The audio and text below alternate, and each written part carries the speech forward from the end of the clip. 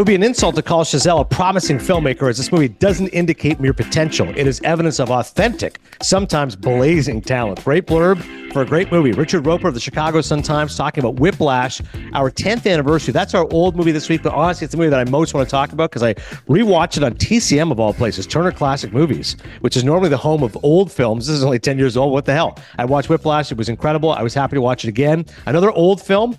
One of my favorites, Michael Shannon. 99 Homes is currently on Netflix. I'd never seen it. Finally watched it. Michael Shannon is Satan, which is to say he's awesome. As far as our new movies this week, again, we're trying to push away towards more of the Oscars, which are less than a month away now. Bobby Wine, The People's President, nominated for Best Documentary. That's on Disney Plus, 2-hour film there. And Nimona, which actually came out last June, but it's nominated for Best Animated Feature. I finally got around to watching that. And our wild card, which is actually, I think, how we may actually begin the show, because he was so good. Dave Carter. Speaking of TCM, Turner Classic Movies, he's got a great new book out, and Dave is always fun to listen to. So we're going to kick things off with him momentarily. But first, Chris Cody is back from Vegas and the Super Bowl. How was the experience? Not a full week, but quite a little bit of time in Vegas, more than the 48 or 72 hours people normally say. I was working most of the time. I didn't really get to indulge at all. I had like one night where I went to the media party, but for the most part, it was all work. A lot of fun bonding with the crew. The blackjack table, roulette table weren't too kind to me. Yeah. But I did hit a slot machine at the airport that got back most of my losses. But overall, a little over Vegas as a whole, as a place I want to be in my 30s. In my 20s, I had a few fun weekends. Yeah. Overall, with the Super Bowl there, it was a fun work trip, I would say. Now, you're already close to the guys who've been a part of the show for a long time, like Billy and Roy. Who did you bond with specifically? Tony, Jessica, Lucy? I would say Lewis and Tony. But yeah, even Billy. And like, we don't hang out as much. I would say, and Lucy, as she's moved into this world, and people that have moved into our world are always kind of amazed. You guys are really close on air, but then you go home and, it's like, there's not a ton of Friday night dinners between the shipping and families, thing. You know what I mean? Kids, yeah, exactly. So we don't actually spend that much personal time together. We do plan things here and there, but so it was nice to just be like, all right, Billy, Roy, Jess, you guys want to go to dinner? All right, let's go to dinner. And, hopefully Stugatz will pay, like that whole routine. How did that happen? Did Stugatz pay or no? Did he? We had one big group dinner where there was like 17 of us and we're talking a steakhouse. We're talking $2,000 for the bill type thing. Oof. And my dad and Stugatz both at this dinner, with the rest of the crew, we're all thinking, Dan, 2 cards here. Greg, Stugatz, we're all good. Yeah. Didn't exactly work out that way. Stugatz threw down a bunch of cash. Okay. And then like my dad, me, a few of the other like senior producer people threw in the car. I spent like $200. It wasn't that bad. No, I'm not complaining. How much do you think Stugatz paid? $500? I think it looked like he threw down a wad of like some 20s and 100s. I would say Stugatz probably threw down the most, I would say. Okay. And then the rest of us, it was like split amongst my dad, me, Jess, Lucy. But I was hoping that my money was no good there, but it was. It's not great, but that dovetails perfectly, which I wanted to get into, which is my dinner with Bob Costas and Ben Mankiewicz. Before I do that, wow, because this reminds me of Jonathan Vilma, who, listen, I love the guy. I think he does a phenomenal job for Fox. Loved him as a player. Obviously, terrific defensive player all those years. But it was one of the college football bowl games. It was in Miami. So it's me, Cannell, and Galloway. And Vilma's with us. And he said to us ahead of time, hey, listen, we're going to go to Prime 112. I'm like, okay. He goes, that's the spot in Miami. Incredible steaks, South Beach, et cetera. I'm like, all right. So while we're there, I'm thinking he's picking up the bill. Like he set it up. He's a former player. He makes a lot more money than I do. I do fine. Again, if it's you and me and Billy, then I'm paying. But I go by the hierarchy. I'm like, Jonathan Vilma made millions. Galloway made millions. Cannell didn't do great. Like he's a little ahead of me, but I'm like, he's still a former player. Anyways, and he's ordering a lot of stuff. So I'm like, he's like, oh, we'll get shrimp too. We'll get these lobsters. I'm like, this guy's definitely paying. You can't be the aggressive order and then the guy that doesn't want to pay. The bills came and I was just like shocked. He almost said separate checks. And I'm like, oh my God. But then he was like, he just put in his usual. Like I was like, wow, my lesson learned. Now, on the other hand, I have great respect for the guy who covers the bill, which was Little League World Series. And again, I'm on air, but I'm not making what Carl Ravitch makes. So it's me and Ravitch and like a bunch of, to your point, that's like 17 people. And I saw the bill and I'm like, oh my, I'm like, I can't afford this. Like my wife will be like, why are you spending this? Like my bill was like $40 for rigatoni. I'm willing to pay probably $400 before I'm like this is ludicrous. And Ravi, without missing a beat, was like, yep, I got it. I'm like, that's a pro. That's a leader. And that's how it's done. Oh, Ravi, I love that. I see Ravi as being that guy. Yeah. This is getting it done. So that brings me to Costas. We've developed a burgeoning friendship here as co-workers at MLB Network, and he's a big movie guy as well. So he had said to me, he goes, I understand you're tight with Ben Mankiewicz. First lie. I was like, yeah, for sure. Not tight. Do I know Ben Mankiewicz? Absolutely. Have we texted a bunch? Yeah. When I was at ESPN, I think I first tweeted him and he had tweeted back and he was like, oh, I think we're both envious of each other's jobs. I'm a huge baseball fan. You're obviously a huge movie guy. He sent me like a TCM hat, which I wore on air, which Priscilla was like, are you joking? He's like, that audience is like 70 plus. You're gonna I go, no, I'm wearing my TCM hat. It's great. And again, mutual text. He's an A's fan, whatever. We've had him on the air. But for Bob to say you're tight with him, I'm like, no, I'm tight with Ben Lyons. I wouldn't say I'm tight with Ben. I've never even socialized with Ben Mankiewicz. But he's like, listen, I really want to meet Ben Mankiewicz. Can you set up a dinner? I couldn't believe I'm the intermediary. I'm the errand boy for Bob Costas. I'm like, okay. He's like, would love to meet him. So this was months ago. I text Ben. I'm like, hey, man, not sure if you're ever in the city, meaning New York City, but Bob Costas wants to meet you. So Ben writes back, flattered. And he's a little bit like you with Texas. Sometimes he's good. Sometimes he disappears. Like I'm like, hey, I'm watching The Public Enemy on TCM. This movie's so great. He will not respond. It's like, okay, he's a little picky with his text. But he saw the Costas. He was like, oh my God, I'm flattered. Yeah, and he's an LA guy, but he goes to Atlanta to shoot for TCM. Of course, that's where the studios are, Turner Classic Movies. And I don't know how much he's in New York, but he goes, I make it there once in a while. Really odd connection. His wife is from where I'm from in Hohokus, New Jersey, which is amazing, mind-boggling. This is a very small town in which I live. Regardless, the stars start to align. Costas goes, I'm here for 2 weeks for Hall of Fame. Is Mank around? I text Mank. He's like, I'm actually going to be there. I'm like, really? He's like, I'm shooting a couple things for New York. I'm like, awesome. Set up the dinner, 7 o'clock. I take the train in. I'm big on the walking, as you know. So I get there and I'm like, the dinner's at 7. It's 6:20. And I go, I'm walking it. 50-minute walk. I go, no, I'm 35 blocks. I'm getting my walk in. And then a part of me is like, when I'm stepped to lunch, I'm like, I'm showing up late. I'm like, whatever. I'm going to get my steps in. I'm doing a hit with Calgary Radio as I'm walking. I'm like, yeah, I'm going out to dinner with Bob Costas right now. This is great. Bob texts around 7, was like, hey, I'll be running 5 minutes late. Reservation under my name. I'm like, all right. The place we went to, I believe it's called Bar Italia, 65th and Madison. I walk in. Bob's already there with Ben Mankiewicz. I'm like, awesome. So it's my first time meeting Ben, who I'm allegedly tight with. I give him a big handshake. What's up, man? Good to see you. Conversation just going. It's great. Now, one thing I like about Bob right out of the gate, he knows the guy running the place, Dennis. Dennis already brings over some, I wouldn't even call it hors d'oeuvres. It was just some sort of appetizer. It's almost like a bread thing. It's kind of like a dip, whatever the hell it was. I'm like, fine. He goes, oh, this is from Dennis. I'm like, cool, great. Thanks, Dennis. Food-wise, I follow suit with them because I'm not getting burned again like the film experience. So I'm like, I'm going to watch them. So Bob goes, I'm getting the soup with some sort of pasta in there. Mankiewicz also soup. I go, I'll get the soup as well. I don't think I've had soup in years. But I'm like, I'm going to follow the lead with these guys. I'm getting the soup. Now, Bob says, in addition to the main course, what do you think about splitting a margarita pizza? I go, I would love that. I could eat cheese pizza anytime, anywhere. Great. Margarita pizza as well. So he orders a salmon. Mank gets like spaghetti carbonara. I get rigatoni. Pizza comes. And by the way, I almost like fasted that day because I was like, I'm going to eat. I was really hungry. So like I crushed my food. Margarita pizza. I'm like, yeah, like I probably had 4 slices.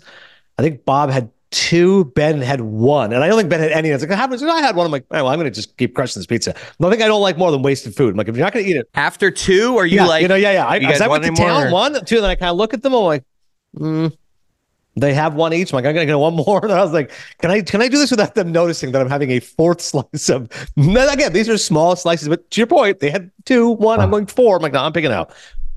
You know, Bob Costas is doing that math. Even if he's not hungry, he's just such a smart dude that he's like 3, but it pains me. Right. If I was out, you, me, and your daughter, and she left chicken fingers on the table, like I'm eating those. I'm like, I don't like any wasted food. I'm like, are you going to eat those, sweetie? She's like, no, I'm like, I'll have them. Like Chris, I'm like, no, I'm like, I'll eat it. It's one of the best things about being a parent is the just being able to clean up after your kids. Right, I never order anything because I'm like, well, they're going to not finish it. So I'll have half of that milkshake. I'll have a different side. I don't need fries because my daughter got the fries. Salad, So I don't pretend need I'm fries. helping me eat the rest of those fries, go to town on those, and we're all good. So, anyways, I crushed the pizza. Here's what I like about Bob. Because some people, and I've noticed this, especially, I don't know, I want to say work people, but kind of honor people. They're very much like, oh, I'm going to stay fit, whatever. So like they skip on dessert. I go, no, we're definitely getting dessert. Like if he pulls that, I'm like, oh, I'm getting dessert. Not sure about you two, but I'm going to be getting ice cream. Bob, thankfully, is not one of those guys. Immediately goes, hey, dessert wise, the what was the dessert he recommended? It's like, because you'll lose a molar on it. Oh, this is so exciting. I need to know what Bob Costas loves for dessert. So don't guess I'll here. remember to mention what kind of dessert right. it was. But okay. So he gets, let's say, a coffee or something. Ben gets I probably gets coffee as well. And I was like, I didn't want to tell him the coffee thing. I'm not going to lie. That's an old person move. There's not a lot of people in their 30s that are having coffee after that's what dinner. I'm talking about. And you and I have already discussed, as the longtime listeners know, our issues with coffee. It was just the squint, the slurp, and I was like, if they do that, I'm going to leave this table. I don't give a crap who you are. I'm out of here. But thankfully, it was biscotti. That's what Bob said. He goes, make sure you get the biscotti. You might lose it. Yeah, Of course it was. He goes, the biscotti is great because you might lose a molar on it, but it's really good. I'm like, okay. So he gets some biscotti for the table. He gets gelato. Mank also goes gelato. Now, earlier, I copied them on the soup, but I'm like, I don't like being the copier on desserts. So I go, well, what else you got? I go, you got cheesecake? He goes, no. The look on my face was like a 4-year-old not getting the pony they dreamed of. I go, you don't have cheesecake? I go, we're in New York City in an Italian restaurant. There's literally like Italian movies playing behind me. There's black and white pictures like Sophia Loren. You don't have cheesecake in New York City? He's like, no. I go, look at Bob. I go, what kind of restaurant is this? He's like, yeah. I go, what else you got? He goes, I have tartufo. I go, okay. He goes, it's basically chocolate vanilla ice cream. I go, all right, I'll get the tartufo. Probably should have gone gelato. It was more calories. But bottom line is this. Now the check comes, and I go, this is the big moment. Before we get to the check, how many biscottis were ordered? Probably they're small. Because it's always a dangerous game. Are we sharing? Yeah. Like, we're work friends here. We're not family. Like, are we doing the two-spoon thing? Am I putting my spoon into your thing after you've already taken a bite? Like, I mean, I would share spoons with Bob Costas, but that's just me. That's definitely going to be part of the story for sure. It was like 6 little chocolate biscottis, I would say. Oh, so they're individual. So it wasn't like something Correct. you're diving into honest, the same it's thing. It's not my jam. So I went nuts on the margarita pizza. On the biscotti, I had one to be polite. I really didn't even. I was like kind of nibbling. I'm like, yeah, this isn't. Yeah, you said it was good because Bob Costas said they were good. I'm not gonna have another one. Like I had the one to be polite, kind of like Mank with the pizza. I'm like, no. But you watched how many he had, just Correct. like he watched you with the I definitely kept track, but he definitely had more than one. So, anyways, check comes. Dennis hands it to Bob. So Bob takes out American Express, and then I kind of gave it a beat. Because I've been paying for a lot of people recently, and I'm like, you know what? I'd like to have someone pay for me for a change. Because it's like, I was back in Toronto, 4 of my buddies, I'm like, I got the check. And that guy had recognized you. Because Adnan work. I'm like, yeah, I got this check. Go ahead. Big tip because the way to recognize me. Here you go. No problem. Recently, I was out in Nashville, winter meetings, baseball guys. I'm like, no, I got to be a Ravage. So I'm like, no, I got the bill. Like, sure, no, that's me. Yep. So this time I'm like, you know what? I think we can defer on this one. So Bob pays. I give it a beat. And then I go, I can chip in as well. And Bob's like, that's already there. I'm like, okay. What I found very amusing is Mank didn't hesitate at all. Like he didn't even try to pay. Like I was like, I joked to him after, you're unbelievable. Like at least I waited a beat. And I was like, I can pay. And he's like, I'm okay. Like Mank was like, no, like I'm fine. The way you said obviously you're interpreting Bob's response, so I don't know how it actually went down, but the way you just said it made it seem like Bob maybe wanted you to chip in. But I would say you're kind of right. Like I don't think he was like, no, it's on me. Like he wasn't overly generous about it, but it's. But yeah, it's there already. Like, yeah. And I was like, okay. Like, I don't think he wanted me to chip in, but he wasn't clear that I couldn't be involved. Like, if I had forced him and go, no, hey, I'm paying, he'd go, all right, well, fine, you want to pay? Fine. It might have been a power move to like, hey, that's what Bob, my friend Cabby said. Because honestly, listen, I get where you're coming from. I know you're a generous guy. I know you pay. But that actually would have been the move if you'd pay. Like, hey, Bob, like I can take care of myself here. Like I'm just some kid here looking for a free meal. But that's exactly what I was doing. I wanted a free meal. I'm tired of paying. And quite honestly, I was like, I deserve the free meal because you wanted to meet Mankiewicz. So I set this up. So I'm like, I set this up. I got to take the train. I got to take the bus, and you got your private car, whatever. I'm like, so I do get a free rigatoni and tartufo out of this. And Ben shouldn't pay. He's the guest of honor. Clearly, Bob, you want to meet him. And Bob, you could buy and sell us. You're like a $70 million net worth. You do get this one. You know what? Next one, I will pay. There won't be a next one, but I'll pretend there will be. How was the banter? So this is an interesting point. So I think if it was you, me, and your dad, because I think this is definitely something I do, which is I feel like if I'm the one responsible, then I have to carry the conversation. So if it's you, me, and your dad, I wouldn't feel that way because I'm like, no, Chris is more responsible. He knows me and Greg, so he's going to keep things going. Go, hey, Greg or Dad, remember the time Adnan was telling you about that Michael Shannon thing? Yeah. George Jones, you guys love George Jones. Right? Like you would keep it going. Hey, Adnan loves baseball. Middle. To middle. Have you Curbed Your Enthusiasm fan? It's called middling. Yeah. Like so, yes, that's perfect because I took it to a T. There'd be like a half a second pause. I would jump. Bob, how's the Hall of Fame? Boom, Adrian Beltre, blah, blah, blah. Half a second pause. Hey, man, how great was Giamatti in the holdovers? So, like, I was consistently going. Now, again, my friend Kevin pointed out, he goes, like, he maybe should have just, like, because I get that's kind of your jam, but it would have been nice just to let the silence go and to see where it would have gone. And I said, yeah, but I was orchestrating. I don't like that uncomfortable silence, and I don't know where it's going to go. So I was the host. They were the analyst. Between 3 hosts, I was the host. I was just teeing them up. And Ben has some great stories. Like, I was like, where were we earlier today? And I was actually with Steven Spielberg. I'm like, I'm with my kids, like, you know, doing geometry, and you're with Steven Spielberg. He's like, yeah. I'm like, how'd that go? He's like, great. Because he does a bunch of stuff for TCM. And I go, tell me about Marty, because I know Marty loves TCM. He's like, yeah, Marty's awesome. Great. I go, you ever met De Niro? He's like, only once. He was 40th anniversary Raging Bull. And because the key was it was Marty. and Thelma Schoonmaker, the editor. Because the way with De Niro, he goes, you got to get Marty there, because then Marty just goes, and then Bob kind of chips in. If it's just one-on-one Bob, he goes, then you're in trouble. He goes, well, Marty's so good at talking, and then Bob kind of fills in. He goes, back to Spielberg. He goes, so this didn't happen this time, but a previous time. He said, I was with Paul Thomas Anderson. I go, oh my God, I love P.T. Anderson. He's like, yeah. He goes, his daughter goes to school with my daughter. I go, what? He's like, yeah. I go, him and Maya Rudolph have 4 kids. He's like, yeah. This is kind of creepy that I know the ages, but I was like, it was like 18, 16, 13, 10. He's like, yeah, the youngest same age as my daughter, Josie. I'm like, okay. He goes, so you see it like pick up and drop off. Like, there's one of the greatest directors of our generation. Hi, Paul, how are you? He's like, well, he goes, I know more than that. He goes, he's done a bunch of stuff at TCM. Like, it's like, we're chatting. He goes, not quite at the level that we're like close. I go, meaning, he goes, like, he's a big Dodgers fan. He goes, he has like a box for Dodgers games. We're not quite the level. He's like, hey, Ben, come with me and my buddies to go watch the Dodgers game. I'm like, yeah. He goes, but always very friendly, always chatty, etc. So he said the previous time it was Spielberg and Paul Thomas Anderson talking. That was great. And he goes, I'm kind of like listening in the conversation, like not overtly, but just like, they're talking. And they're talking about the boat. He's like, oh, the boat was so good. How great was the boat? He's like, yeah, next time you get a gun. And he's telling Paul, he goes, you got to bring Maya next time. He's like, oh, Maya's not crazy about boats. Spielberg's like, oh, she's going to like this boat.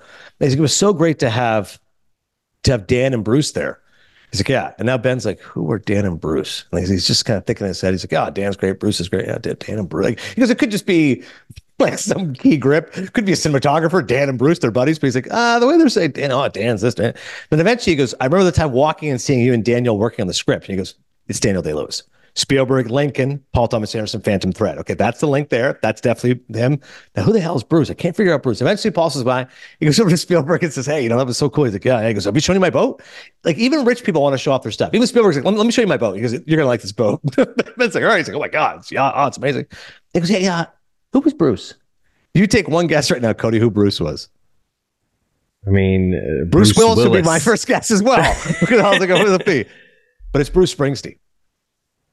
Imagine, of course, the one more famous. Imagine Bruce being in a boat, Steven Spielberg, Daniel Day-Lewis, Bruce Springsteen, and Paul Thomas Anderson. Like, what are those guys chatting about? They're hanging out, scoping out girls, having a couple of martinis. Like, it was mind blowing. And I was like, yeah. He said, what are you up to? I'm like, I'm going to be with Harold Reynolds tomorrow. It's going to be pretty good. We're waiting for Blake Snell to sign, so hopefully that'll get done soon. But enjoy your time with Steven Spielberg. That sounds like a lot of fun. But it was definitely a good dinner, and thank you to Bob for paying and for orchestrating. And I feel good about it. One thing that was awkward at the end is Bob got a little bit, like, it was a long dinner because, again, Ben and I have nowhere to go. Like, once I get the night out for my kids, I'm going to take as long as I can. Ben's clearly out of town doing his own thing.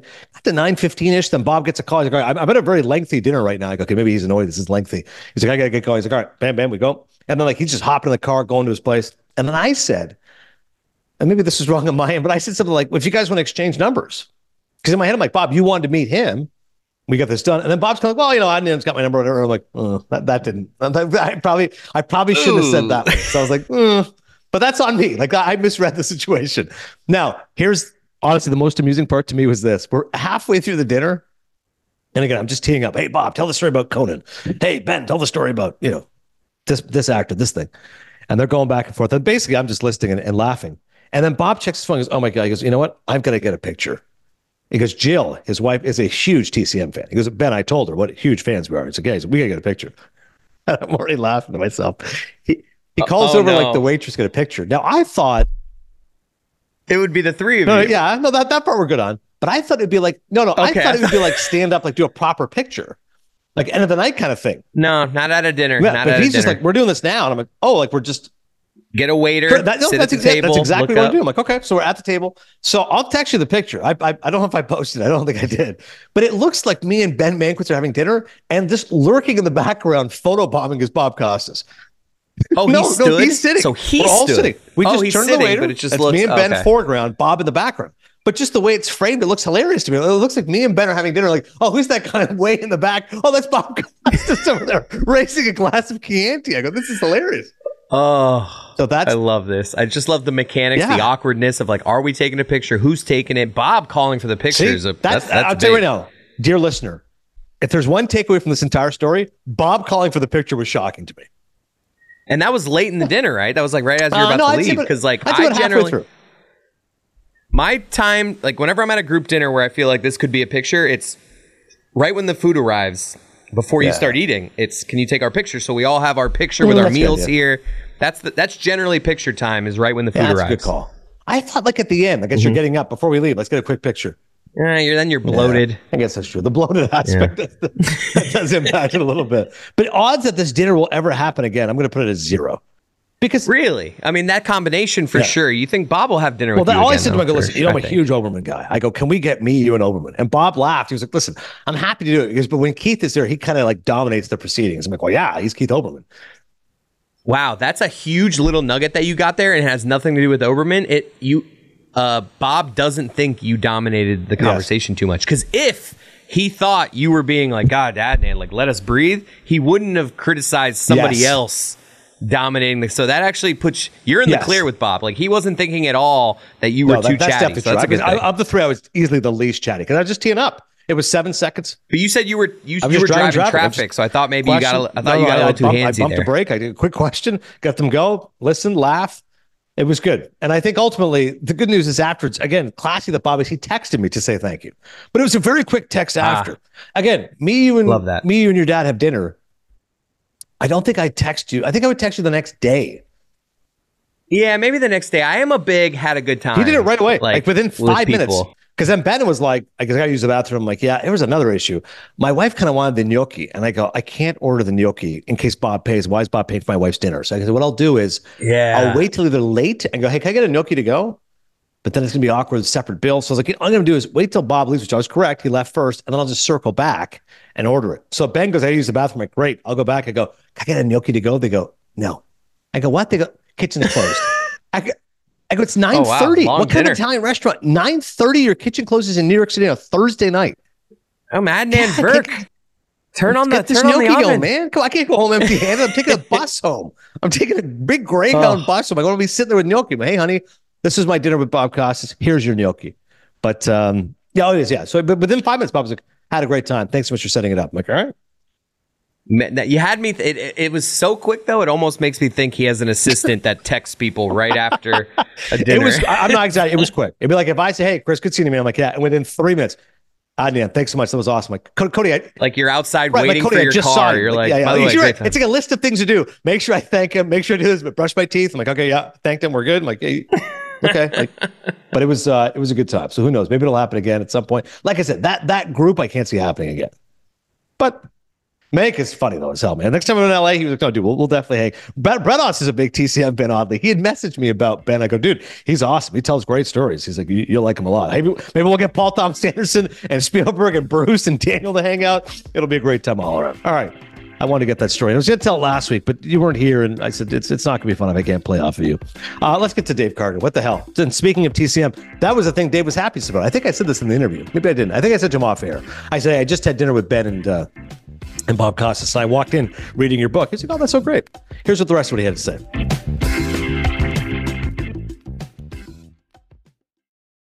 When you need mealtime inspiration, it's worth shopping Kroger, where you'll find over 30,000 mouth-watering choices that excite your inner foodie. And no matter what tasty choice you make, you'll enjoy our everyday low prices, plus extra ways to save, like digital coupons worth over $600 each week. You can also save up to $1 off per gallon at the pump with fuel points. More savings and more inspiring flavors make shopping Kroger worth it every time. Kroger, fresh for everyone. Fuel restrictions apply.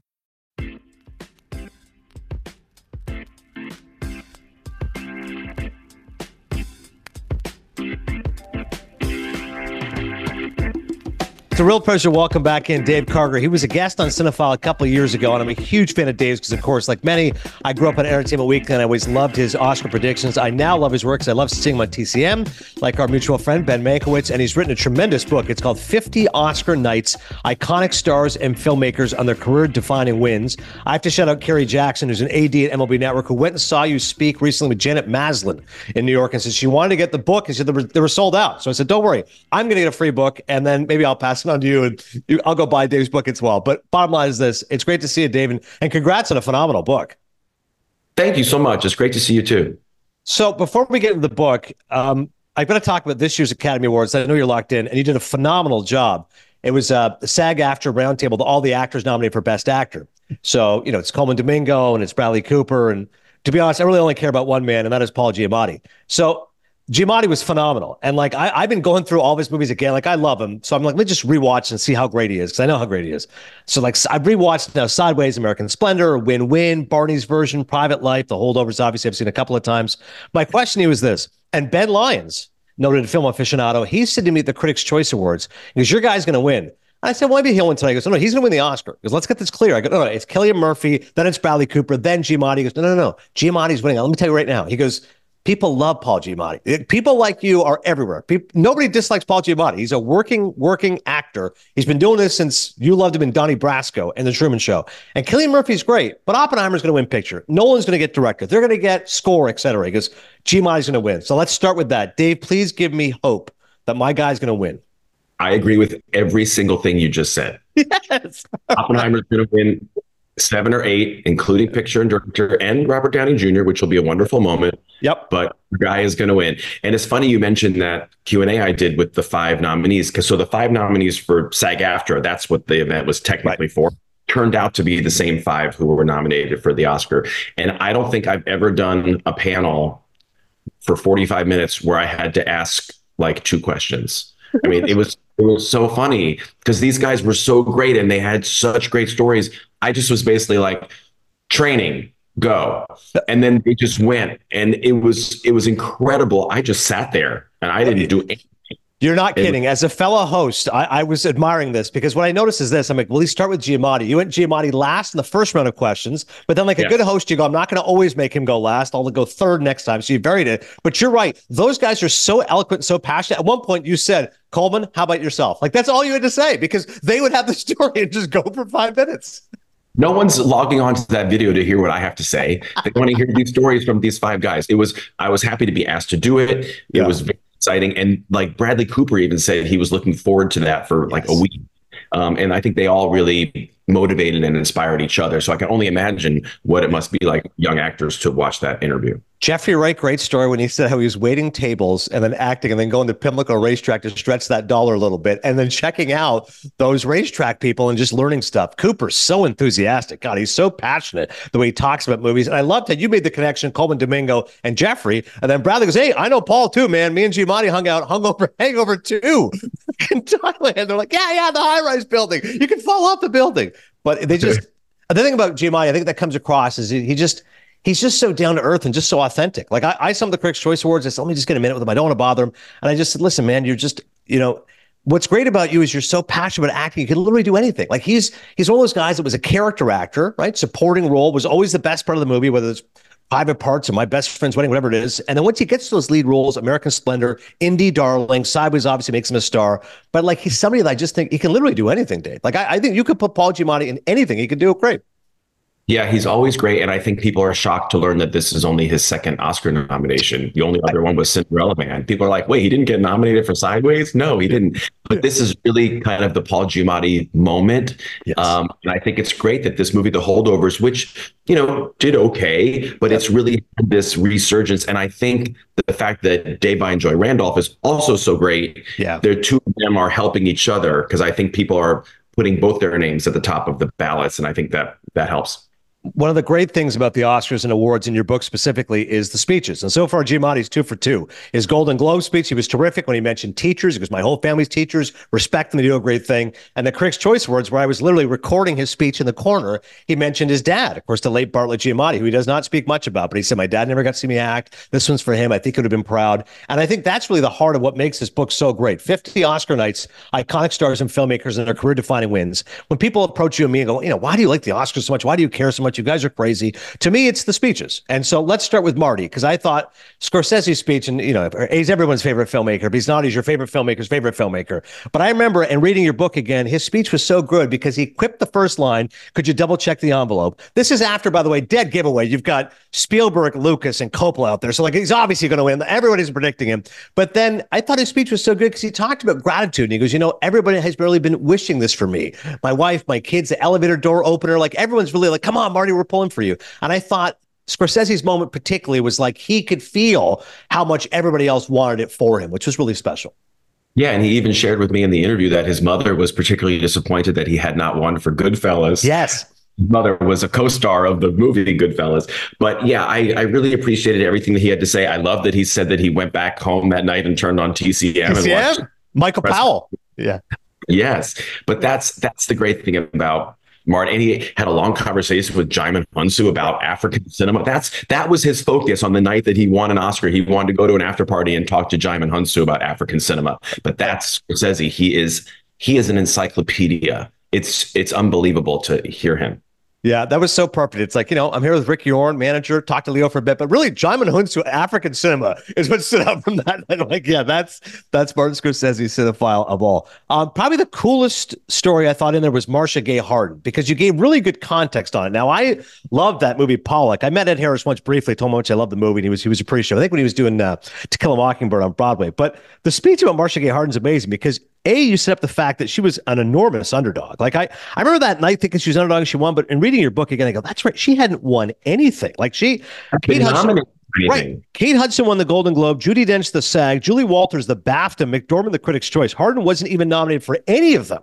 So that day, like for her to win, it was like, that was extraordinary. And I do love that movie. And a lot of it in your book, it comes to like the survivor's guilt, right? Like she's so happy, but then she was devastated that Ed didn't win. Ed Harris, of course, directed her, but he was like, going nuts when she actually won. But the story you tell is incredible. I don't know how much of this you remember. If you have the book in front of you, I can help you along. But the story about yes. So we'll go first with the jewels. So there's a whole thing about the jewels. We don't want a bodyguard on the night. You can wear $500,000 worth of jewels with no bodyguard. Eventually, they need a necklace, etc. They're up to $3.5 million. They said, "I'll take the bodyguard." Now take me to the aftermath, the end of the governor's ball. Well, she was in the limo with her friends and family going home, and they noticed that their limo was being tailed by another car that was kind of following closely. And at first they thought, oh gosh, is it because we have these jewels and this jewel thieves that are coming after us? And I think her mother was like ready to toss the jewels out of the car and just say, I want to live, get rid of these jewels. Well, they didn't do that. And then they figured, wow, well, now that I'm an Oscar winner, Marcia Gay thought, I'm now famous. Like, this is now what happens. I'm going to be followed by the paparazzi. Well, it turned out the police did cut the car off, managed to stop them. And it turned out that the paparazzi just thought that Marcia Gay's car had Russell Crowe in it. So it was all a case of mistaken identity. So it kind of deflated her a little bit and brought her back down to earth. But yeah, that's one of the reasons why I wanted to include her in the book, because her win was such a surprise. And that happens so rarely now with all of the award shows that lead up to the Oscars. So, and we should tell people just super fast for people who don't know what the heck we're talking about. This book, 50 Oscar Nights, has new interviews that I just did with 50 winners talking about the day that they won their Oscars. So it's Nicole Kidman, Meryl Streep, Scorsese, Steven Spielberg, and then some below the line people too that I hope will be more discoveries for people who read the book. Yeah, speaking of Jeffrey Fletcher winning for Precious, which is a film that I loved, I was really moved, Dave, reading. I got teared up here. He was talking about how much his parents were so important to him and his brothers. He was my mom reading to us, always encouraging us. My dad teaching us so many things, including f-stops, how camera works. My oldest brother telling me how animation works. Like, I couldn't have had a more supportive family, couldn't have had better parents. It's the opposite of Emma Thompson, who said, listen, I think in the moment, because it's a professional award, you should stay professional. So it's a very British thing. I'm not going to thank my mom. I'm not going to mention personal things because then I might start to lose it. So I love that the difference in different attitudes. Like I love the way that Jeffrey was just so passionate about it and saying, my mom was my best friend. She got to see it. You mentioned Meryl Streep. So this is really interesting because, again, I'm all about the speeches. And the scary thing is when you forget somebody. So Hilary Swank, very famously forgot her then husband, Chad Lowe. And she said, I don't think he was thrilled with that. And sometimes, this was funny. Sissy Spacek said, you have an out-of-body experience. Her husband didn't think he thanked her. She goes, no, I definitely thanked you. He goes, no, you didn't thank me. She went and checked it on YouTube. Because look, you were the second last one. I did thank you. He's like, okay, I missed it. So years later, found it on YouTube. Right. So Meryl Streep. He thought she didn't thank him. Right. He's like bitter for like decades. Like, no, actually, he was here. So Meryl Streep, who everyone loves, and she says it's an amazing experience shooting the film. It's Peter and Kevin and Alan. She's talking about Peter McNichol and Kevin Kline and Alan Pakula here making Sophie's Choice. So she says, I loved Alan so much. The cast was so wonderful. The crew was great. I did say everyone's name except for the producer. I just forgot. I was out of my mind. I was very excited. The guy paid for the movie. When we were all standing at the curb waiting for our cars, everybody was coming up and saying congratulations. I was so happy. And this producer came up and said, thanks a lot and fuck you. I didn't realize how important it is to get every single person, especially the person who pays for it. Yeah, I think that was a big lesson for her. Thank God she's won more since then. But like, I don't know. If you put yourself in these people's shoes, like, don't you think most people have empathy to go, hey, you're out of your mind. I get it. Or do you think it is actually a natural reaction? Go, hey, I'm the producer. You couldn't thank me. a lot of people, think of all the people who put money into projects like that in the hopes that they will get their names called out from a stage like the Oscars or the Tonys. I mean, I think it was a crazy reaction, but there you go. I love that you shared that with me, though. I agree. I was definitely a very honest moment. Again, great speeches. I hard pressed to get better than this one, which is Mira Sorvino when she wins for Mighty Aphrodite, because she goes up there and, as she said, when she acknowledged her dad, it was almost as if he was being honored, and he loses it. Like we're thinking of Paulie and Goodfellas, and I remember him in Cruising. He's great. Like he's Paul Sorvino, and to see him blubbering like that, it was a beautiful father-daughter moment and a really great Oscars moment. What did Mira tell you about that? Well, that's why I reached out to her for this book too, because my hobby is to watch old Oscar speeches on YouTube. You're a sports guy. I'm an Oscar speech guy. So I know you're also a big movie guy, obviously.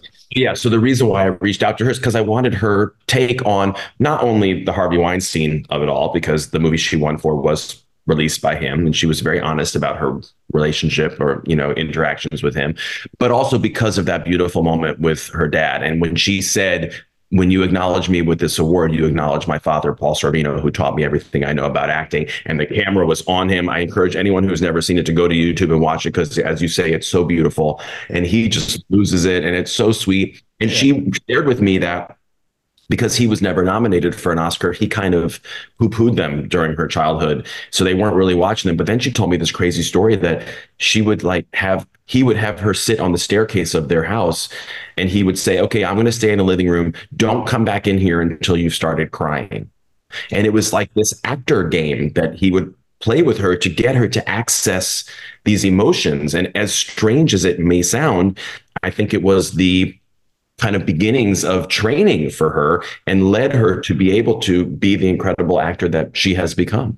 Yeah, I love the honesty of people who said, of course I dreamed about this. I dreamed about this every day of my life. Like, you want to do good work. But yes, the dream is I get to win an Academy Award. I practiced a speech with a shampoo bottle. Like, of course I did. And I thought Aaron Sorkin was really honest. He said, winning an Oscar lives up to the hype. It feels exactly the way you think it does. And it still feels great today. It hasn't worn off. I'm very grateful for it. I really am. And I understand the instinct of a lot of people to say it's not a big deal. But humility is good, except it is a big deal. You remember that great moment in broadcast news when Bill Hurt says to Albert Brooks, what do you do when your real life exceeds your dreams? And Albert Brooks says, keep it to yourself. That's what I've had to do.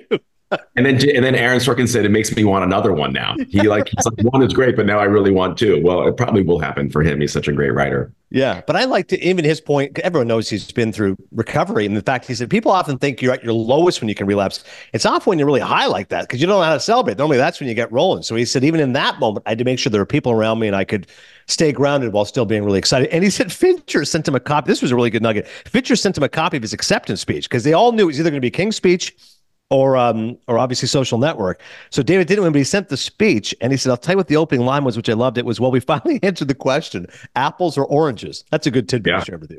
Those movies were so different. And I'll tell you, when I did the interview with Aaron Sorkin, I prefaced that question about the recovery. I said, listen, Aaron, you do not have to answer this question if you don't want, but I have you, and I'm curious, how does it affect things when you are in recovery and you have this kind of euphoric moment where everybody wants to party with you? And he actually said, thank you for asking that. And then he went on the answer that's in the book. And he seemed appreciative of the opportunity to explain that to me and to other people who might be reading it, which I loved. I also always think, like, especially with the women wearing these, ornate dresses, is don't fall, don't trip. And that's why I loved Octavia Spencer's answer, because she said she wins and she literally can't get up. Like, she's like, my knees aren't working. Like, she said, this is what she says. She said, Christian Bale says my name, I just heard it being a vowel. And I'm thinking, whose name starts with the vowel? It's me. And then the adrenaline, my knees wouldn't bend. I had to stand up and my knees wouldn't bend, and I couldn't walk up the stairs. I'm thinking, they say 1 billion people across the world watch the Academy Awards. I don't want to fall down. Lord, please don't let me fall down. I'd worked with so many people in that room. I just felt an abundance of love, but I was having a serious panic attack. I'm sure she's not the only one who told you that moment of racing pulse, get to the stage, don't fall, don't trip. That's commonplace. It's out of body for a lot of these people, and they know the eyes of the world are on them. And it's, how do you make the most of that opportunity? And Allison Janney had that great joke in her back pocket that one of the writers on her sitcom gave her, which was, I did it all myself. And she walked thinking, do I do it? Do I do it? Do I not? I'm going to feel the room. And she did it. And I love moments like that where, that split second decision created this iconic Oscars moment. Yeah, Janney's great. She gave you some really good stuff. Because I remember that year, and listen, I love Allison Janney. I love Tanya. She worked 8 days in the movie. She wins an Oscar. Good for her. But I really thought Laurie Metcalf should win for Lady Bird, particularly that scene where she drops off her daughter. And I said, oh my God, that is so powerful. That's an Oscar right there. And then Janney started to create steam, and even she herself was like, I don't think it's going to happen. Like it's a pretty small role. I got a bird on my shoulder. I'm wearing a fur coat, whatever.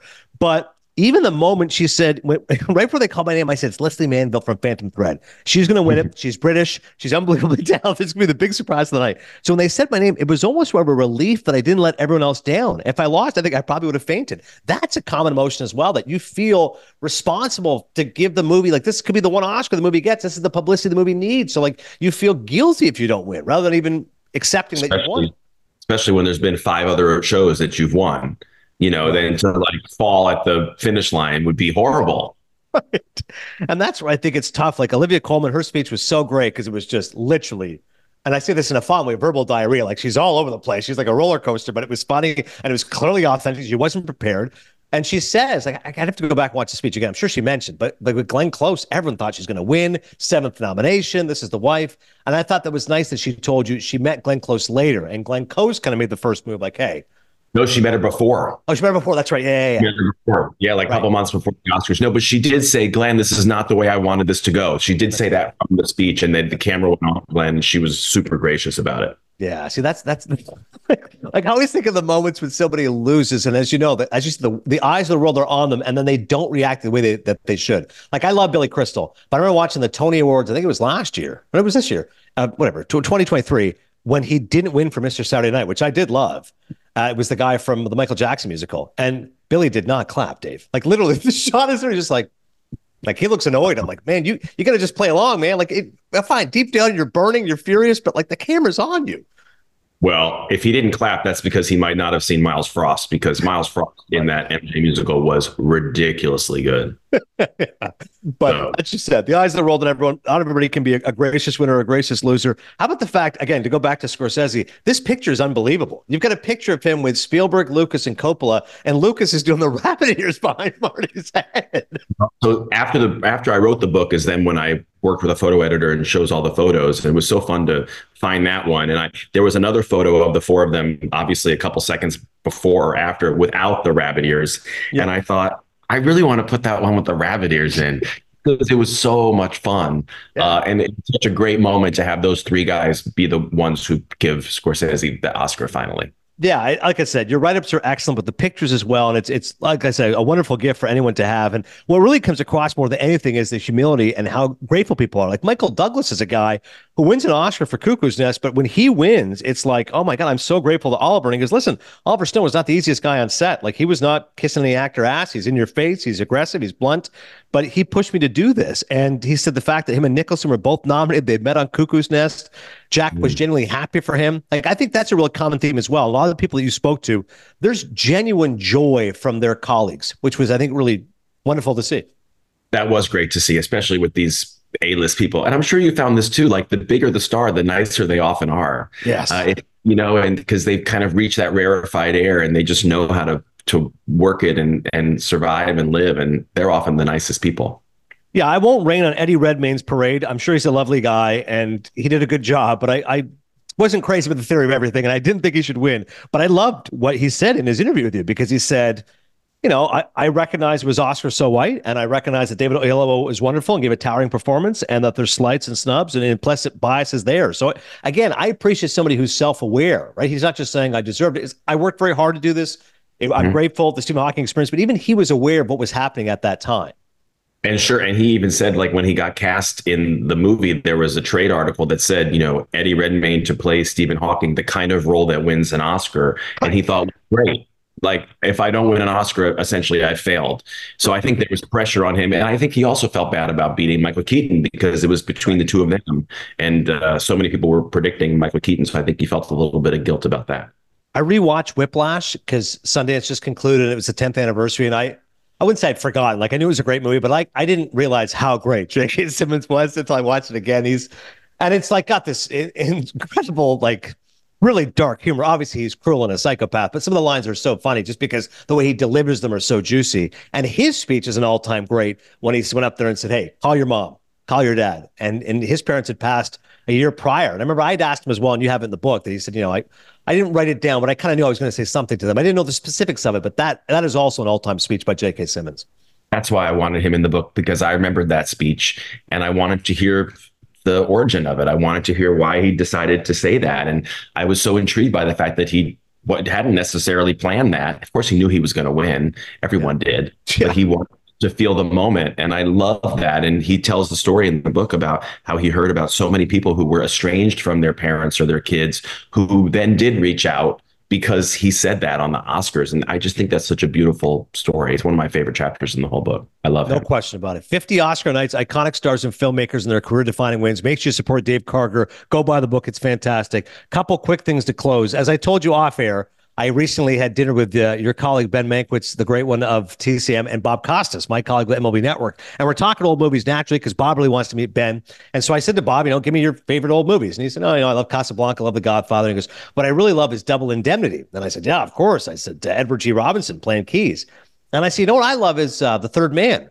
And Bob kind of gives it like, yeah, he goes, I like it. And I was like, we got to get a better reaction to The Third Man. So then I said, Ben, you love The Third Man. He goes, well, listen, my uncle wrote A Letter to Three Wives, which came out in 1949.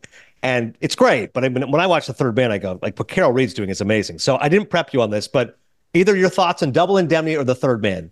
Please validate my love for both. I do love them both. And Barbara Stanwyck is a huge favorite of all of us at TCM.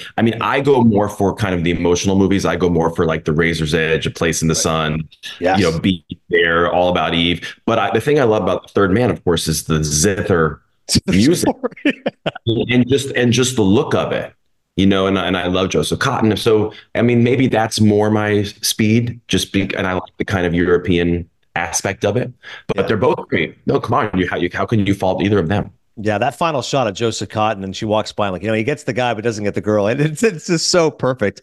You mentioned A Place in the Sun. I remember Billy Friedkin one time we saw it was probably on TCM, and he said that look when Montgomery Clift first sees Elizabeth Taylor, because that's like the quintessential George Stevens moment. Like, this is a man smitten, like in that moment. It's perfect. And the use of close-ups, that was pretty revolutionary then. That's not something you saw a ton of back then. And I think it really heightened the romance of that movie without a doubt. Yeah, fantastic. All right, Dave Karger does an awesome job once again on TCM. All Oscars all the time. 50 Oscar nights, iconic stars and filmmakers on their career-defining wins. With the Oscars around the corner, I've already told you, the award that would make me happiest is Paul Giamatti. What's the award, whatever category you like? Who's the person or persons that you're most cheering for? Well, I already mentioned her, but I really think Dave Joy Randolph is going to win also for The Holdovers. And I've met her a couple times, and she actually loves TCM. She goes to bed watching TCM every night, she told me. So I'll be really excited when she wins, because she will. And I just think it's a great performance, and she's super cool. I've interviewed Dave Hemmingson on the podcast. I think he's got a pretty good choice here, original screenplay. Right? If him, Giamatti, and Dave Joy Randolph, that would be pretty big.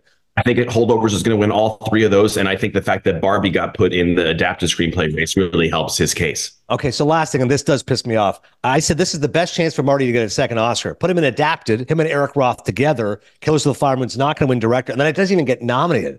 I was appalled, Dave. That, as you know, I've read the book as you have. This is a tough book to adapt. And then they change it when DiCaprio goes, hey, actually, I don't want to play the FBI agent. Can I play the nephew? Again, I'm not knocking the Oscars, but I don't know how you don't nominate Scorsese and Eric Roth, because that to me, that should win, quite frankly, for adapted. That's one of my favorite movies of the year. So, if you look at the ones that got in there instead, The Zone of Interest basically took the spot. And I think there's a lot of great feeling toward that movie from the Academy. It certainly was its place. Yeah. Anyways, I could do this all day. We'll let you go. Dave Karger, great stuff, man. Everybody go buy his book, and enjoy watching Dave on TCM, and look forward to all the Oscar coverage coming up. Any other interviews we can look forward to? SAG after, that kind of stuff? More stuff being posted, I'm sure. I'm going to be interviewing a lot of the Oscar nominees on Monday at the nominees luncheon, and those are going to air on TCM throughout the next month, so people can look for that. I'm excited about that. All right, I can't wait, man. Thanks so much, Dave. This is awesome. We'll talk soon. Great to see you. Thanks a lot.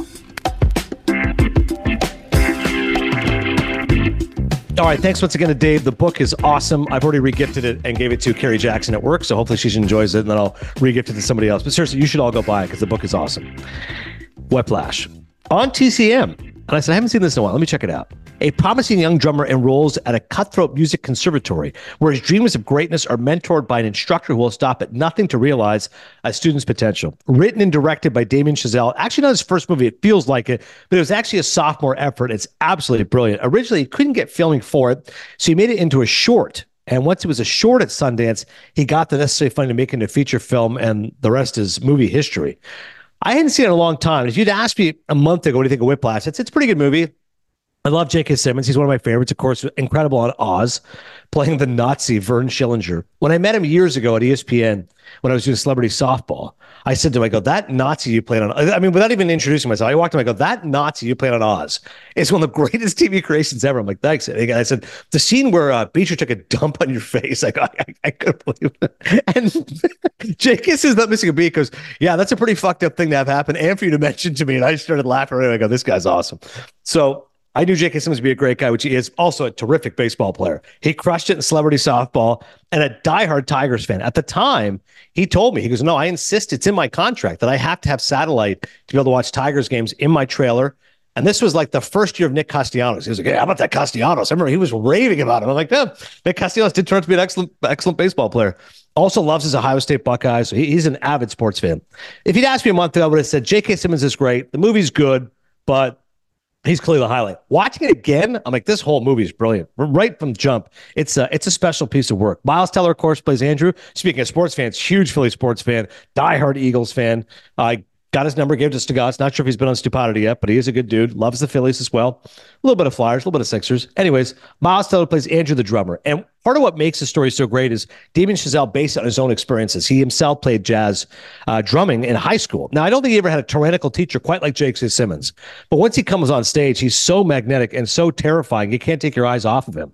And he plays this music teacher as if he's a drill sergeant. You know, it's like he's R. Lee Ermey from Full Metal Jacket. And yet, in the midst of being so menacing and terrifying, he's also hysterical. There's one of the musicians who's not in the best of shape, a little bit chubby. And at one point, the kid kind of looks down for a second. J.K. Simmons says, without missing a beat, he goes, there's no fucking Mars bar down there, kid. I burst out laughing. I'm like, this is a funny movie in the midst of being dark and scathing. It's kind of like how Glenn Ross is, dark subject matter, and yet it's so funny because of the way Mamet writes his dialogue. Similarly with Chazelle, and I don't know how much J.K. Simmons is improvising, but it's incredibly memorable. Now, it's also definitely on PC.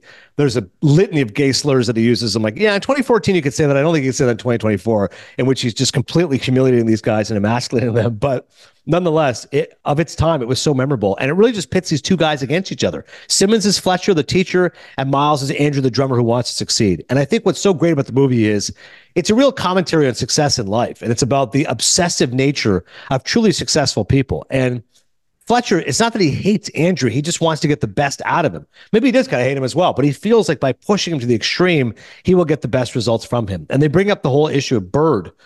Charlie Parker, of course, the great musician, who, by the way, I'm going to try to watch Bird at some point. I think I recorded that on TCM the other day. Forrest Whitaker, Clint Eastwood. Anyways, Bird, he said, was early. He tells the story one time when Andrew sees him, when Fletcher himself was playing piano. He said, Bird was not great in one performance. And he goes, his mentor could have just been like, hey, nice job, you did your best. But instead, he told him he was awful. And Bird went home and he cried, like he was miserable. But then after that, he vowed to never fail again. He became one of the greatest jazz musicians of all time. Of course, postscript, he also died of a drug overdose in his 30s, so I'm not sure it was exactly a happy ending. But the point is, in life, you see this, and we certainly see this in sports. You see these maniacal teachers. And the question then does become, and this is what part of the greatness of Whiplash is this, as the movie builds and builds and builds, and Miles, gets in this car crash where he can't show up on time. J.K. Simmons fires him. Like Andrew literally tackles him, like F you, starts trying to punch him, like it's insane. But later on when he sees him, I wouldn't say they quite reconcile, but that's where Fletcher basically makes it clear, hey, listen, I'm doing this for your best. He goes, the two most harmful words in the English language are good job. You're going to hear that your whole life, and that's not helping. I'm helping to bring out the best in you. And then he says to Andrew, hey, I'm kind of overseeing this new band. We need a new drummer. And Miles naturally is hesitant after what this guy has done to him. He's kind of like, you sure? He's like, yeah, what about this guy? He's like, no, he's pre-med. What about this guy? He wasn't very good. He was just there to challenge you. Let me know. And Andrew shows up. And this is where Whiplash really goes to the next level. It's already a great movie, but the last 15 minutes is amazing because he shows up and he's about to play the drums. And Fletcher walks over and just says to him, like, do you think I'm an effing idiot? He's like, do you think I didn't know it was you? He's like, what? And he's like, oh my God. Andrew is the one who got Fletcher kicked out of the school because his dad, played by the always entertaining Paul Reiser, that's right, Mad About You from Mark Simon, playing Jim Neiman. He was the one that saw how distressed his son was, how anxiety-riddled his son was. Eventually, they complained. Fletcher lost his job. So just as he's about to play, Fletcher goes, you think I'm an effing idiot? You think I didn't know it was you? So they go out there and he stumbles. He's not doing well on the drums. And this is a critical concert. Everybody who's a who's who of New York jazz is there. Paul Reiser's there, his dad. He runs back to the stage. Andrew gets up. J.K. Simmons kind of gives him that look that a bully gives you, like, yeah, I guess you suck tonight. He leaves. He goes and hugs his dad. Then he goes back. Fletcher's a little bit surprised. What's going on here? And then, boom, he starts playing the drums. He's doing Caravan, the 1936 epic song, I believe, composed by Duke Ellington. And he starts doing it. And then he tells the bass guy, like, oh, Caravan, I'll count you in. And he's playing it. Also, Miles Teller did like 99% of his own drumming in this, so I have even more respect for him. The fact that he did his own drumming. Now, I'm sure they added certain, music afterwards in post, but still, the movement and the rhythm, what he's doing is correct. And Fletcher comes over and hits a cymbal in his face. And it's like just a tour de force. 10 minutes, he's just emptying the tank. And the horns come in and the bass. And it's just gorgeous music. And then at one point, Fletcher comes over and he's like, what are you doing, Andrew? What are you doing? He won't stop. He literally is playing the drums until he dies. And then Fletcher starts helping him. He's like, slow down the beat, up it up, boom, boom, boom, boom. And the last shot, he's just completely spent. And Andrew looks at him and kind of smiles. And Fletcher, the way he shoots it, he only sees his eyes, but you can tell he's smiling by his eyes, and then gives him the bah. So you think it's a happy ending. This guy got driven to horrible lengths by this teacher, but at the end, he's a success. He plays the drums at an epic level. But then I read an interview with Damien Chazelle afterwards, and he goes, I didn't take it as a happy ending. I took it as this kid's broken. He wants to be great. He wants more than anything in the world to be great. This guy pushes him to the edge, anxiety, stress, depression, etc. And he finally gets a great performance out of him. But that level of perfectionism will continue to haunt him and drive him and lead him to a very unhappy life. And he said, in writing that story, I said, if I did a sequel to Whiplash, he's dead by a drug overdose by 35. Because he goes, there's just no way to sustain that level. It's a lot of talking to me. The question to Cody is this. If I tell you your daughter's in a dance, and let's say the teacher's just a maniacal dance instructor, no, dude, he's mean. He's harsh. Do you want the teacher who is a little bit too harsh? Or do you want the teacher who's a little bit hey, good job? Because there are some parents who will say, I don't want my kid crying, of course, it's my child, but I also want success. And I want someone who's going to push them and drive them. It's a delicate balance. How do you manage that as a parent? I like kindness. Positive reinforcement goes a long way. I'm never going to be the guy that's being the teacher in Whiplash. So I don't know. I obviously the balance is perfect. I want a little bit of that, but I don't see me being J.K. Simmons. So it is amazing to think about, though, because Simmons himself said, I just knew. He goes, I saw the script from Jason Reitman, who he'd worked with in Up in the Air. He's like, I just knew this guy. I've known characters like that. He goes, again, they treat everything like a drill instructor. It's just they are just mean. But in their view, I'm not being mean. I'm trying to drive you to be the best. But it is the antithesis of what I think anybody in society would want for their children. Positive reinforcement, generally the way to go. I get it. We all get mad sometimes. You want to yell a little bit. Someone's frustrating you. Okay, that's fine. A little bit of directional coaching. I've seen my kids get yelled at by a coach. If they're not listening, they're not paying attention. But this guy's insane. It would be tough to rationalize this behavior at any level, and especially now, I said. Have you ever had that thing where your kid is getting yelled at and you're like, I don't like this? Yeah, one time I sent a dean in Taekwondo because the coach he screamed at him oh my God. I was and I thought about after telling the coach, listen, I know what you're doing. You think because he's being rude and puts his hands on his ears, gets angry, you're going to push harder. I'm you got to kind of take a step away. When he starts to have a tantrum, you got to be all right, give me a break. Because if he's ratcheting up the adrenaline energy and you're trying to match that, that's not going to go well. Because then he's going to get more mad. Then you're going to scream, which is exactly he's screaming. I'm oh my God. You got to, I know it's hard. We have to be the adult in the room and go, I'm going to give you a minute. I'll walk away and then we'll be reasonable about this. And I thought of all that and I go, you know what? I'm not going to give this guy a life lesson.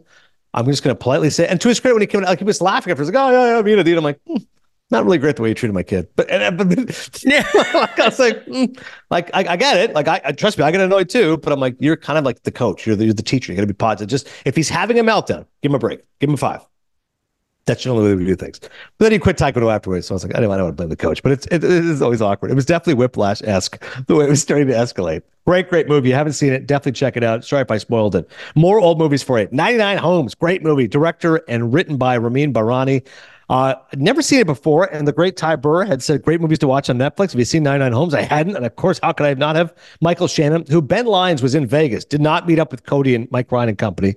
Tried to, but I texted, Ben was texting me because guess who's on the plane with me? Because Michael Shannon is sitting in front of me. I go, oh my God, you've got to talk to him. Tell him the interview he did on Cinephile made my year. He mentioned Paul Bird because we talked about the 2016 Cubs. Just say Paul Bird, 2016 Cubs. That guy really loves you. He'll be like, okay, if we're both waiting for the bathroom at the same time, I'll mention it to him. Otherwise, not going to bum rush Michael Shannon. And I go, honestly, I just watched 99 Homes. I go, it's amazing. He's Satan in this movie. He goes, yeah, good flick. A recently unemployed single father struggles to get back his foreclosed home by working for the real estate broker who is the source of his frustration. And it's Andrew Garfield, by the way, really good actor, playing Dennis Nash. You know, I'm always used to seeing Andrew Garfield either as Spider-Man in Scorsese's Silence, or I see him like in interviews with the British accent. So it's really funny to see him as like he's Chris Cody-esque. He's a Florida man, mesh hat. It's always hot, humid there in Florida. He's got like, I wouldn't quite say a Florida accent, but he's obviously trying to Americanize himself. So I'll be honest, it didn't always work for me seeing Andrew Garfield in that tone. I'm like, I don't know if necessarily buy this guy as like a Florida laborer. Like he's literally fixing toilets and like in construction. I'm like, you're a little bit too handsome. Like Andrew Garfield's a little bit too skinny and a little bit too handsome that I picture in that role. Like, but whatever. I appreciate the fact he's trying to stretch a little bit. And it's a fascinating story. I didn't realize, I guess this is specific to Florida. Maybe it's not, but like this happens a lot where somebody can't pay the mortgage in their home. It goes in a month and the bank takes over. And then Michael Shannon's one of these guys who's representing the bank and then says, all right, let's bring in the cavalry. And he's got cops there with him and they specialize in evictions and they knock on the door and it's not, and everybody has the same story. Give me 24 hours. I was just about to pay it. Give me a second. It's like, no, get out now. This is no longer your home. This is the state of the property of Florida. Let's go. And it's tough to watch because it's so intense the way these guys are about it. They're just like, that's it. Let's get going. It's so mean-spirited in some ways. But what's odd is that the movie, you're meant to be really sympathetic towards these people, but I couldn't get past the fact I'm like, but why didn't you pay the mortgage? Like I'm watching, I'm going like, yeah, like I do feel horrible for you. Your family is now on the street. Literally all your belongings are being, like I couldn't imagine tomorrow. All of my belongings are dumped on the street. But in my head, I'm like, but you didn't pay the mortgage. Like there is a law that we have here. Yes, like you do need to pay your bill. Like if I don't pay my heating bill, if you paid it, if I don't pay my heating bill, they do cut off the heat. Like I know it's tough. If I have tough times, I lost my job, poverty, I got it. But I'm like, but that is kind of the rules here. Like you shouldn't be able to just live in someone's house. Like if I look at it as a landlord, I'm like, wait, it's my home, and you're a squatter. You just don't pay for months. You're like, I'll get you next time. I'm like, no, I'm paying the mortgage. You're going to pay for me. So I won't say it's a flaw in the film, but I did find it because the movie is so sympathetic to those who are being thrown out, particularly Andrew Garfield's character, that it was at times I was able to puncture through it with my own logic. But great performances. Shannon's awesome because he really embodies those people who are like, no, like it's my home now. Like you didn't pay, I'll take over. And that's where the title comes from, 99 Homes. At one point, he's like taking over 100 homes. I don't know what part of Florida it's in. I think it's maybe Central Florida. I think it's Orlando, where he's just like, no, like I'm going to just dominate this entire residential area because all these people have not been paying. I'll just take over. Like he's essentially in some ways like a slumlord. But the weird thing is like these homes don't look like slumlords. Like it's like in a nice neighborhood, but then that person doesn't pay because they lost their job or whatever. Then he takes over and just ends up running the world. It's a fascinating story. It really is. And as I said, Shannon is so charismatic playing villains. There's really no one who does it better than him. And it's definitely a great performance. So I would definitely recommend 99 Homes. A few reviews for it. Leonard Maltin at leonardmaltin.com. Absorbing, entertaining drama with an on-target message. Bill Goodykoontz, amazing name, Arizona Republic. Barani's film asks a timely yet timeless question. How far would you go to save your home? Would you be willing to lose yourself in the bargain? And Mark Savioff of Austin Chronicle. I wish I could say 99 Homes delivers a shockingly good sucker punch to the American electorate and a stand-up and cheer piece of socially conscious filmmaking, but it's not. I still thought it was really good, especially once Michael Shannon kind of takes him under his wing, becomes the mentor to his mentee. That's the way it really kind of kicks into a different groove, I felt like, because once it's one thing to say that's the capitalist empire, they're the villains, but once you're kind of working on their side, you see it from their perspective. I thought the film was really good. Also good supporting work by Laura Dern, who's an Academy Award winner herself. All right, let's do the new movies quickly. Nimona. All you animated feature film fans, this came out back in June. It's available on Netflix. When a knight in a futuristic medieval world is framed for a crime he didn't commit, the only one who can help him prove his innocence is Nimona, a mischievous teen who happens to be a shape-shifting creature he's sworn to destroy. It's not going to win the best animated feature, but I really enjoyed the voice work from Chloe Grace Moretz and especially my man Riz Ahmed playing Ballister Boldheart. Speaking of good names, it's a cute little story. I can see Cody's daughter enjoying it maybe a couple of years. It definitely has a good message as far as, knights and helping each other. Ultimately, though, I thought it was a bit of it unwieldy. I thought it was a little bit too much going on at one point, but ultimately, it's a good message. It's a decent kids flick. And again, it's available on Netflix. So if you're one of those people like me who wants to watch everything nominated for an Oscar, I recommend you do it. Nimona, I'll give 2.5 Maple Leafs. By the way, 99 Homes, I give 4 Maple Leafs, and Whiplash. Actually, 99 Homes, I'll give 3 Maple Leafs, and Whiplash, I'm going to give 4 Maple Leafs. Anybody who cares. Okay, quick blurbs, Nimona. Simon Pillai of CTV's Your Morning. Bites off more than can chew. Doesn't really hold together. Has a whole lot of fun as it makes a mess of things.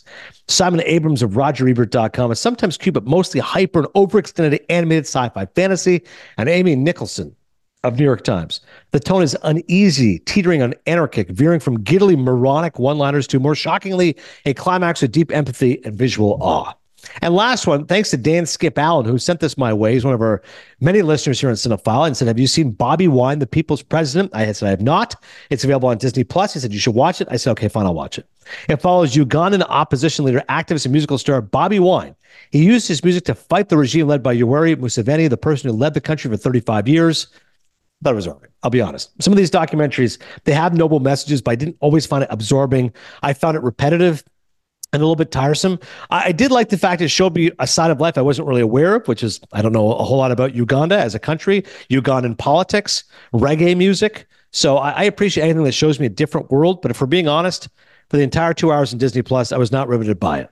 Wendy I disagrees with me of Observer UK. It's a gripping piece of filmmaking, a propulsive, kinetic account of a grassroots campaign captured what would seem to be considerable personal risk to both the subject and directors. And Danny Lee of Financial Times.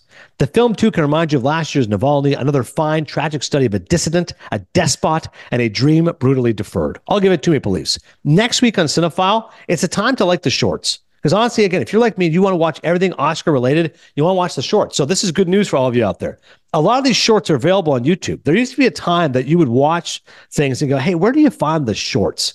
Like, where do you find best live animated short? Like, seriously, where do I find these things? And now, because of streaming and YouTube, a lot of these are readily available. So I'll even tell all of you right now what I'm going to be reviewing, and we'll do a little, choose your own adventure. You can watch these, and hopefully you'll be prepped as I will next week, because it's not something you have to worry about. There's no screeners involved here. Just go ahead and go to YouTube. So next week, I've already seen them. 3 nominees for Best Documentary Short. The Barber of Little Rock, Island in Between, and The Last Repair Shop. All of them are available on YouTube.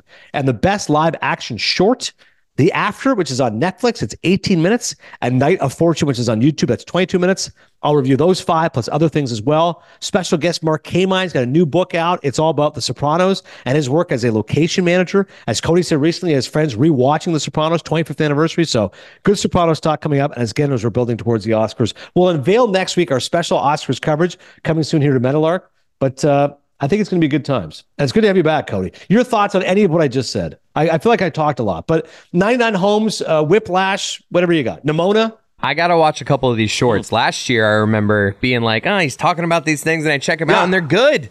They're like enjoyable things to watch. So I'm going to watch those ahead of time so I can maybe help you out. Because I feel the same way as you. What happens is you go, like, do I really care? Like, best live action short, how's this impacting my life? 12 minutes? But then you go, there's only 12 minutes. You knock it out, and they're generally, as you said, really good. I think it's like the great Mark Twain line when he said, sorry, I wrote you such a long letter. I didn't have time to edit it. Like, to me, there's more skill or creativity or talent in saying, I've got to make a 12-minute movie. It's going to be great rather than a 3-hour movie. I mean, obviously both have different challenges, but some of these short films, it's pretty tough to, but the best part is you trim the fat. We're going to cut right to the point. I've got 18 minutes. Here's a movie. You like it, you don't like it. That's it. Last thing from you.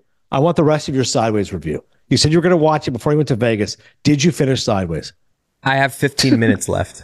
I realized 2 days ago, I was like, man, I really enjoyed Sideways. It's like, I didn't finish it because it's just, kid stuff and life. Like, I started it and it's like still in my thing of continue watching. I'd have to just finish Rob it. Lemley, I will say, avid listener, he messaged, he goes, hey, great point by Cody on the parallel of the swingers. I go, I agree. I never heard that before. That was excellent. So who's the big winner? Mikey's the big winner. Next week, the full review of Chris Cody on Sideways. 15 minutes left. But so far, it's solid. You're enjoying it. Oh, so far, it's living up to all the hype as a movie overall, like a buddy comedy, and just, Giamatti. It's my guy. By the way, we're still hoping, in case you're a Paul Giamatti nerd like me, CBS this morning did a Sunday profile. By the way, Ben Mankiewicz does some of those. He said he was in line to potentially get Giamatti. Went to Leslie Stahl, longtime 60 Minutes stalwart. I said, that's tough, Ben. You lost out to Leslie Stahl. He's like, yeah, I love Giamatti. So if you're really like me, 9 minutes of Paul Giamatti with Leslie Stahl, CBS Sunday morning. It was really good, just telling stories about his life. What's actually really interesting is this, and I have to download the app. I have Sirius like most of us, but Giamatti was on Stern. Like, oh my God. So I saw a couple clips, and the most notable part was Stern's like, you got to win that effing Oscar. Giamatti's like, yeah. He's like, no, seriously. He goes, how great would that be if you win this Oscar? Giamatti's like, yeah. And he goes, I'll mention you. Harrison's like, wait, you're going to mention me? Paul's like, yeah, man, of course. Like, what have we been talking about? Private Parts launched my career, put me in a different path. And Harrison's like, you're going to mention me. If you win that Oscar, you're mentioning. I will mention you, Howard. I promise. I will mention you. So now I really want to see Paul Giamatti win an Oscar, just to give a shout out to Howard Stern. But he was very genuine, and Howard Stern was very genuine. I don't listen enough of Stern, so I wouldn't know. But normally I know he's making fun of people, cracking jokes, whatever. He was like, no, dude. He goes, on that set, he goes, you were incredible. I said to the director, I go, this guy's going to be a great actor, and he should get an Oscar nomination. Like, he is amazing. And Paul started laughing. He goes, yeah, but the guy wasn't actually called Pig Vomit. He goes, no. He goes, the real guy was Pig Virus. And Giamatti's like, why did we change it? Because I don't remember the restrictions. We changed it for the movie. We ended up calling you Pig Vomit. Because I can't remember the exact reason, but it's actually Pig Virus. And Giamatti goes, I had no idea it was a real guy. He goes, years later, I was promoting some movie. They go, hey, we got a surprise for you. You're joining us now on the radio. It's Pig Vomit. And I'm like, oh my God. Like, I made this guy look horrible. Like, he's a terrible human being. And now I got to talk to the real guy? And he wasn't thrilled. He's like, hey, you played me in that Howard Stern movie. I'm like, yeah. Pig Vomit. How you doing? Nice to talk to you. But I'll download the series up. I think it was like an hour and a half. Giamatti and Howard Stern. Hour and a half with Stern. 9 minutes CBS Sunday morning. Can we get him for 5 minutes on CINEPHILE? Fingers crossed. Maybe it'll happen. Until then, I'll see you at the movies.